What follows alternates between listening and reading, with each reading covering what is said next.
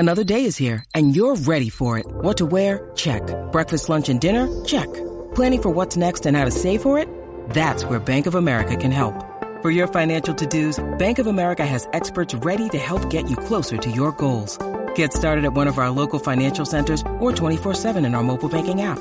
Find a location near you at bankofamerica.com/talktous. What would you like the power to do?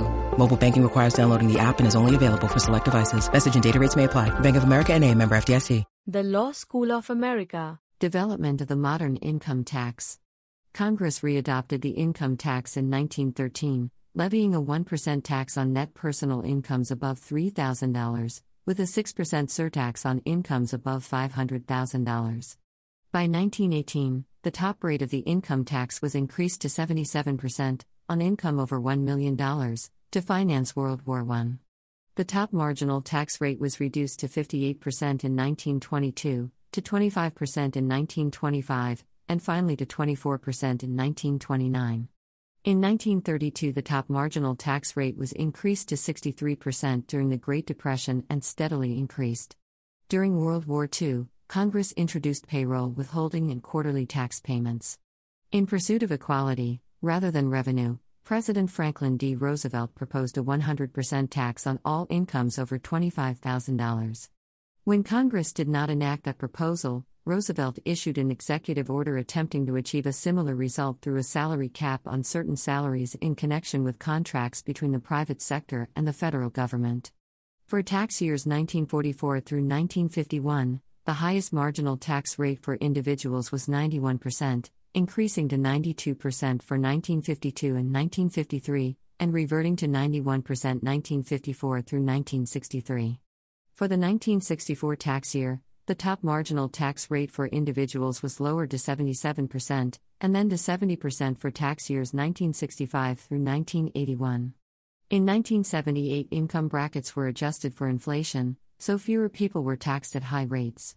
The top marginal tax rate was lowered to 50% for tax years 1982 through 1986.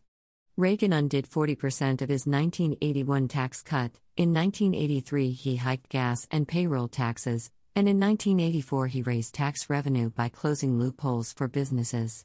According to historian and domestic policy advisor Bruce Bartlett, Reagan's 12 tax increases over the course of his presidency took back half of the 1981 tax cut. For tax year 1987, the highest marginal tax rate was 38.5% for individuals. It was lowered to 28% in revenue-neutral fashion, eliminating many loopholes and shelters, along with corporate taxes, with a 33% bubble rate, for tax years 1988 through 1990. Ultimately, the combination of base broadening and rate reduction raised revenue equal to about 4% of existing tax revenue. For the 1991 and 1992 tax years, the top marginal rate was increased to 31% in a budget deal President George H.W. Bush made with the Congress. In 1993, the Clinton administration proposed and the Congress accepted, with no Republican support, an increase in the top marginal rate to 39.6% for the 1993 tax year, where it remained through the tax year 2000. Total government tax revenues as a percentage of GDP for the U.S. in comparison to the OECD and the EU-15. In 2001, President George W. Bush proposed and Congress accepted an eventual lowering of the top marginal rate to 35%. However, this was done in stages, with the highest marginal rate of 39.1% for 2001, then 38.6% for 2002 and finally 35% for years 2003 through 2010. This measure had a sunset provision and was scheduled to expire for the 2011 tax year when rates would have returned to those adopted during the Clinton years unless Congress changed the law. Congress did so bypassing the Tax Relief, Unemployment Insurance Reauthorization and Job Creation Act of 2010, signed by President Barack Obama on December 17, 2010. At first, the income tax was incrementally expanded by the Congress of the United States, and then inflation automatically raised most persons into tax brackets formerly reserved for the wealthy until income tax brackets were adjusted for inflation. Income tax now applies to almost two-thirds of the population. The lowest-earning workers, especially those with dependents, pay no income taxes as a group and get a small subsidy from the federal government because of child credits and the Earned Income Tax Credit. While the government was originally funded via tariffs on imported goods, tariffs now represent only a minor portion of federal revenues.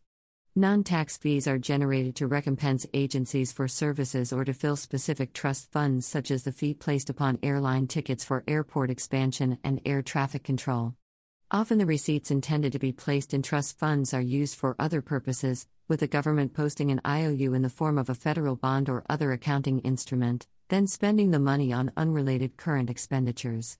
Net long-term capital gains as well as certain types of qualified dividend income are taxed preferentially. The federal government collects several specific taxes in addition to the general income tax.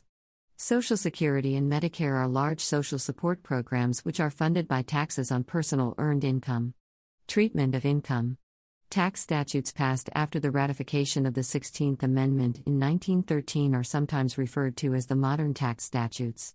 Hundreds of congressional acts have been passed since 1913, as well as several codifications, for example, topical reorganizations, of the statutes.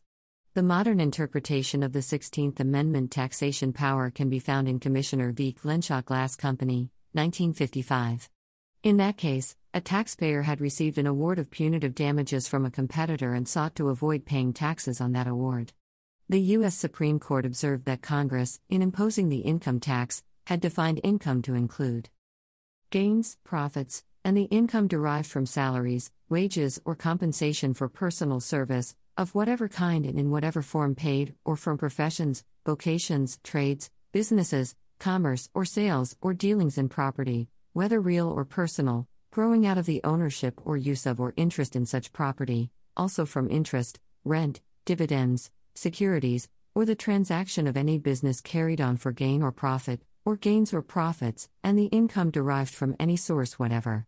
The court held that this language was used by Congress to exert in this field the full measure of its taxing power, and that the court has given a liberal construction to this broad phraseology in recognition of the intention of Congress to tax all gains except those specifically exempted. The court then enunciated what is now understood by Congress and the courts to be the definition of taxable income, instances of undeniable accessions to wealth, clearly realized, and over which the taxpayers have complete dominion. The defendant, in that case, suggested that a 1954 rewording of the tax code had limited the income that could be taxed, a position which the court rejected, stating, "The definition of gross income has been simplified, but no effect upon its present broad scope was intended. Certainly, punitive damages cannot reasonably be classified as gifts, nor do they come under any other exemption provision in the code. We would do violence to the plain meaning of the statute and restrict a clear legislative attempt to bring the taxing power to bear upon all receipts constitutionally taxable were we to say that the payments in question here are not gross income." In Connor v. the United States, a couple had lost their home to a fire and had received compensation for their loss from the insurance company, partly in the form of hotel costs reimbursed. The U.S. District Court acknowledged the authority of the IRS to assess taxes on all forms of payment but did not permit taxation on the compensation provided by the insurance company, because unlike a wage or a sale of goods at a profit, this was not a gain. As the court noted, Congress has taxed income, not compensation. By contrast, at least 2 federal courts of appeals have indicated that Congress may constitutionally tax an item as income, regardless of whether that item is in fact income. See Penn Mutual Indemnity Company v. Commissioner and Murphy v. Internal Revenue Service. Estate and gift tax.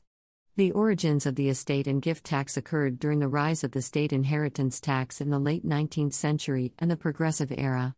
In the 1880s and 1890s, many states passed inheritance taxes, which taxed the donees on the receipt of their inheritance. While many objected to the application of an inheritance tax, some including Andrew Carnegie and John D. Rockefeller supported increases in the taxation of inheritance. At the beginning of the 20th century, President Theodore Roosevelt advocated the application of a progressive inheritance tax on the federal level. In 1916, Congress adopted the present federal estate tax, which instead of taxing the wealth that a donee inherited as occurred in the state inheritance taxes, it taxed the wealth of a donor's estate upon transfer. Later, Congress passed the Revenue Act of 1924, which imposed the gift tax, a tax on gifts given by the donor. In 1948, Congress allowed marital deductions for the estate and the gift tax. In 1981, Congress expanded this deduction to an unlimited amount for gifts between spouses. Today, the estate tax is a tax imposed on the transfer of the taxable estate of a deceased person, whether such property is transferred via a will or according to the state laws of intestacy. The estate tax is one part of the unified gift and estate tax system in the United States. The other part of the system, the gift tax, imposes a tax on transfers of property during a person's life. The gift tax prevents avoidance of the estate tax should a person want to give away his/her estate just before dying. In addition to the federal government, many states also impose an estate tax, with the state version called either an estate tax or an inheritance tax. Since the 1990s, the term death tax has been widely used by those who want to eliminate the estate tax, because the terminology used in discussing a political issue affects popular opinion. If an asset is left to a spouse or a charitable organization, the tax usually does not apply. The tax is imposed on other transfers of property made as an incident of the death of the owner, such as a transfer of property from an intestate estate or trust, or the payment of certain life insurance benefits or financial account sums to beneficiaries. Payroll tax. Before the Great Depression, the following economic problems were considered great hazards to working-class Americans. The U.S. had no federal government-mandated retirement savings. Consequently, for many workers, those who could not afford both to save for retirement and to pay for living expenses, the end of their work careers was the end of all income. Similarly, the U.S. had no federal government-mandated disability income insurance to provide for citizens disabled by injuries, of any kind, work-related or non-work-related. Consequently, for most people, a disabling injury meant no more income if they had not saved enough money to prepare for such an event, since most people have little to no income except earned income from work. In addition, there was no federal government-mandated disability income insurance to provide for people unable to ever work during their lives, such as anyone born with severe mental retardation. Finally, the U.S. had no federal government-mandated health insurance for the elderly. Consequently, for many workers, those who could not afford both to save for retirement and to pay for living expenses, the end of their work careers was the end of their ability to pay for medical care. Creation. In the 1930s, the New Deal introduced Social Security to rectify the first three problems: retirement, injury-induced disability, or congenital disability. It introduced the FICA tax as the means to pay for Social Security. In the 1960s, Medicare was introduced to rectify the fourth problem: health care for the elderly. The FICA tax was increased to pay for this expense. Development. President Franklin D. Roosevelt introduced the Social Security (FICA) program. FICA began with voluntary participation. Participants would have to pay 1% of the first $1,400 of their annual incomes into the program. The money the participants elected to put into the program would be deductible from their income for tax purposes each year. The money the participants put into the Independent Trust Fund rather than into the General Operating Fund, and therefore, would only be used to fund the Social Security Retirement Program, and no other government program, and the annuity payments to the retirees would never be taxed as income. During the Lyndon B. Johnson administration, Social Security moved from the trust fund to the general fund. Participants may not have an income tax deduction for Social Security withholding. Immigrants became eligible for Social Security benefits during the Carter administration. During the Reagan administration, Social Security annuities became taxable. Alternative minimum tax. The Alternative Minimum Tax, AMT, was introduced by the Tax Reform Act of 1969 and became operative in 1970. It was intended to target 155 high-income households that had been eligible for so many tax benefits that they owed little or no income tax under the tax code of the time. In recent years, the AMT has been under increased attention. With the Tax Reform Act of 1986, the AMT was broadened and refocused on homeowners in high-tax states. Because the AMT is not indexed to inflation and recent tax cuts, an increasing number of middle-income taxpayers have been finding themselves subject to this tax. In 2006, the IRS's National Taxpayer Advocates Report highlighted the AMT as the single most serious problem with the tax code. The advocate noted that the AMT punishes taxpayers for having children or living in a high-tax state, and that the complexity of the AMT leads to most taxpayers who owe AMT not realizing it until preparing their returns or being notified by the IRS. Capital gains tax. The origins of the income tax on gains from capital assets did not distinguish capital gains from ordinary income. From 1913 to 1921, income from capital gains was taxed at ordinary rates, initially up to a maximum rate of 7%. Congress began to distinguish the taxation of capital gains from the taxation of ordinary income according to the holding period of the asset with the Revenue Act of 1921, which allowed a tax rate of 12.5% gain for assets held at least 2 years. In addition to different tax rates depending on the holding period, Congress began excluding certain percentages of capital gains depending on the holding period. From 1934 to 1941, taxpayers could exclude percentages of gains that varied with the holding period. 20, 40, 60, and 70% of gains were excluded on assets held 1, 2, 5, and 10 years, respectively. Beginning in 1942, taxpayers could exclude 50% of capital gains from income on assets held at least 6 months, or elect a 25% alternative tax rate if their ordinary tax rate exceeded 50%. Capital gains tax rates were significantly increased in the 1969 and 1976 Tax Reform Acts. The 1970s and 1980s saw a period of oscillating capital gains tax rates. In 1978, Congress reduced capital gains tax rates by eliminating the minimum tax on excluded gains and increasing the exclusion to 60%, thereby reducing the maximum rate to 28%. The 1981 tax rate reductions further reduced capital gains rates to a maximum of 20%. Later in the 1980s, Congress began increasing the capital gains tax rate and repealing the exclusion of capital gains. The Tax Reform Act of 1986 repealed the exclusion from income that provided for tax exemption of long-term capital gains, raising the maximum rate to 28%, 33% for taxpayers subject to phase-outs. When the top ordinary tax rates were increased by the 1990 and 1993 Budget Acts, an alternative tax rate of 28% was provided. Effective tax rates exceeded 28% for many high-income taxpayers, however, because of interactions with other tax provisions. The end of the 1990s and the beginning of the present century heralded major reductions in taxing the income from gains on capital assets. Lower rates for 18-month and 5-year assets were adopted in 1997 with the Taxpayer Relief Act of 1997.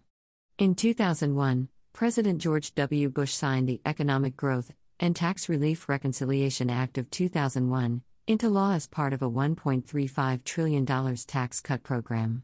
Corporate tax. The United States corporate tax rate was at its highest, 52.8%, in 1968 and 1969. The top rate was hiked last in 1993 to 35%. Under the Tax Cuts and Jobs Act of 2017, the rate adjusted to 21%. The Law School of America. The content used in the podcast is licensed by the Wikimedia Foundation Incorporated under a Creative Commons Attribution, Share Alike license. The text has been modified for audio. The content of these podcasts is for informational purposes only and do not constitute professional advice. These podcasts are not associated with the Wikimedia Foundation in any context. The Law School of America.